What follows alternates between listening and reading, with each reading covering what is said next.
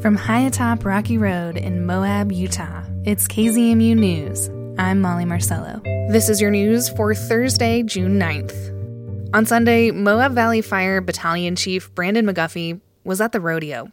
A call came in. Fire at 520 Murphy Lane in the Pack Creek Mobile Home Park. I was actually at the rodeo getting ready to put the fire truck in the parade at the rodeo. The page came off and I sent that truck out. I stole my wife's truck and her horse trailer because she was also in the rodeo. McGuffey was the second engine on scene at the fire. When he arrived, he saw structures already engulfed in flames. Very, very, very large columns of smoke. Black, thick, heavy smoke. When I originally got on scene, my gut told me we were going to lose that whole trailer park. But they didn't. Fire crews got to work cooling the mobile homes sitting right next to the ones on fire. He says engines staged on opposite corners of the blaze were dousing it with, quote, copious amounts of water and handling any breakout spot fires. McGuffey says it was a tough situation, especially because of the density of the mobile home park, the heat of the blaze, and the amount of flammable weeds and debris.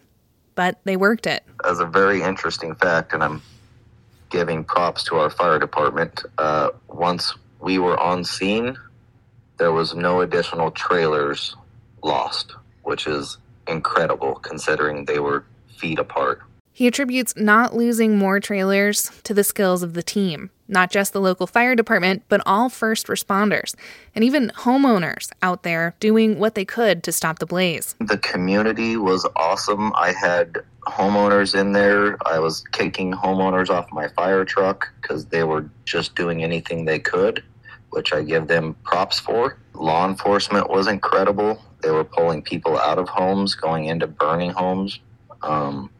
EMS was very instrumental. They were supplying us with bottles of water. It was a huge team effort. 6 mobile homes were lost in the Murphy fire. 4 others were damaged.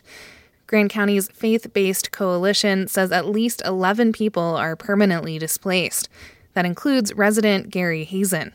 He was on his way home from visiting a friend on Sunday when he got a text. I left there and I saw the black smoke and turned up Murphy Lane, and she texted me right away, say your trailer park's on fire. Hazen lived in a mobile home near the big cottonwood tree at Pack Creek Campground for the last 28 years.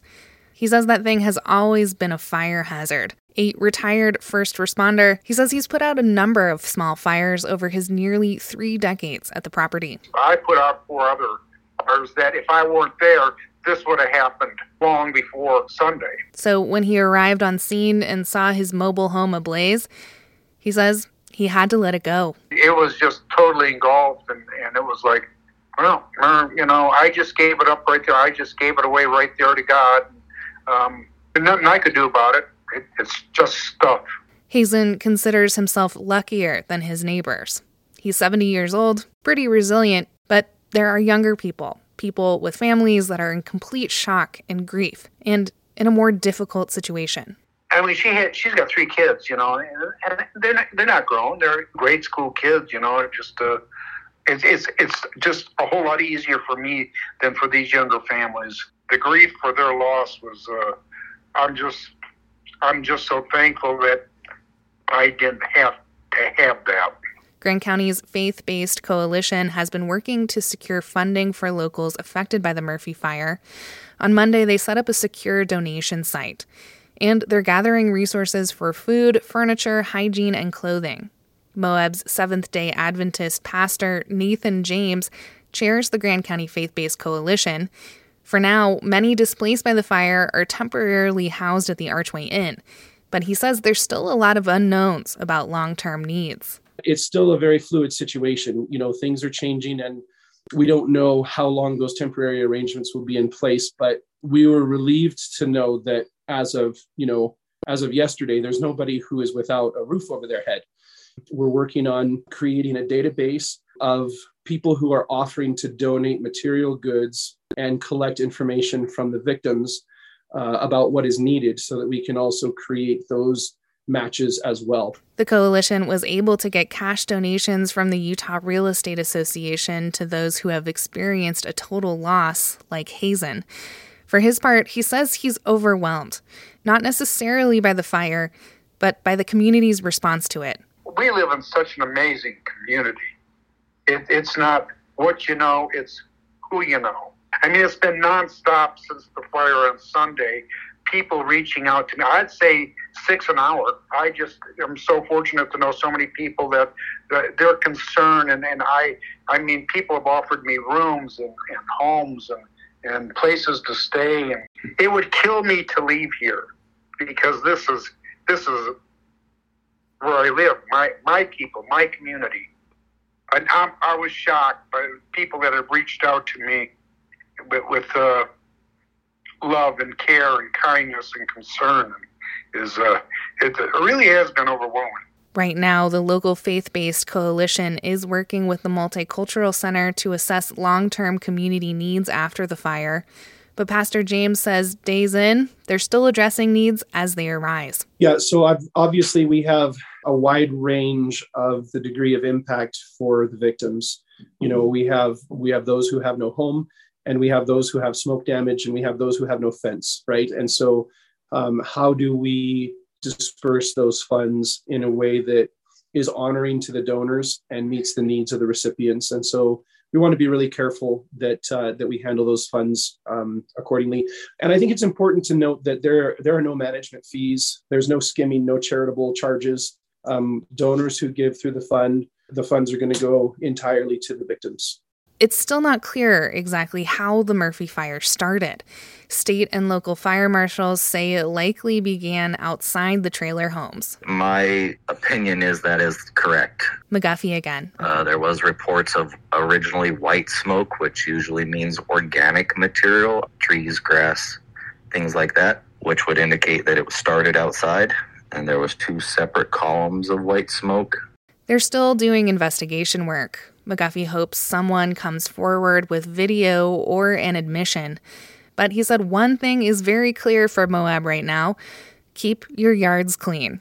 One of the reasons he says the fire spread so quickly is the cotton material from the cottonwood tree. Just keep anything flammable, including weeds and sheetgrass and all of that stuff, down as short as you possibly can. If you got cotton on the ground, water it, rake it up, and don't let those trees hang over your house either.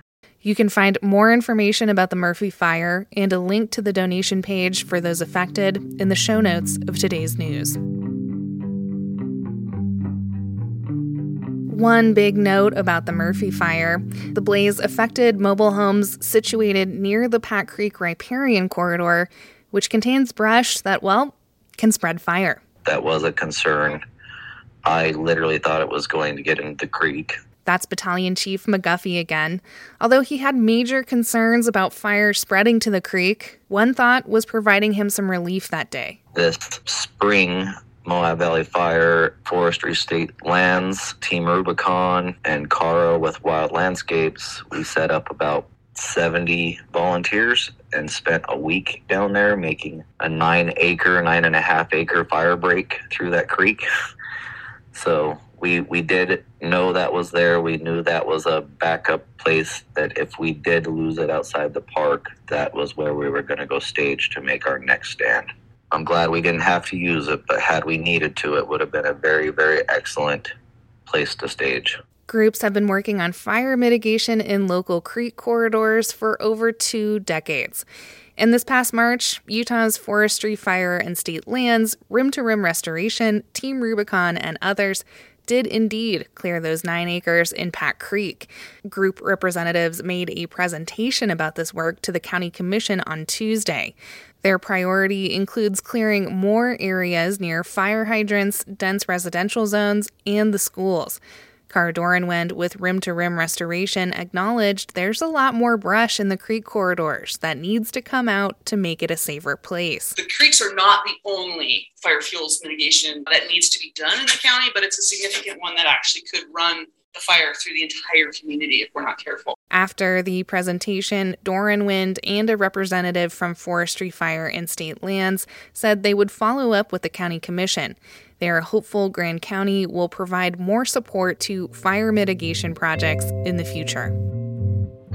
And that's the KZMU News for Thursday, June 9th. Get your community-powered journalism Monday through Friday at noon and 7. You can also find KZMU News anytime online at kzmu.org or wherever you listen to podcasts.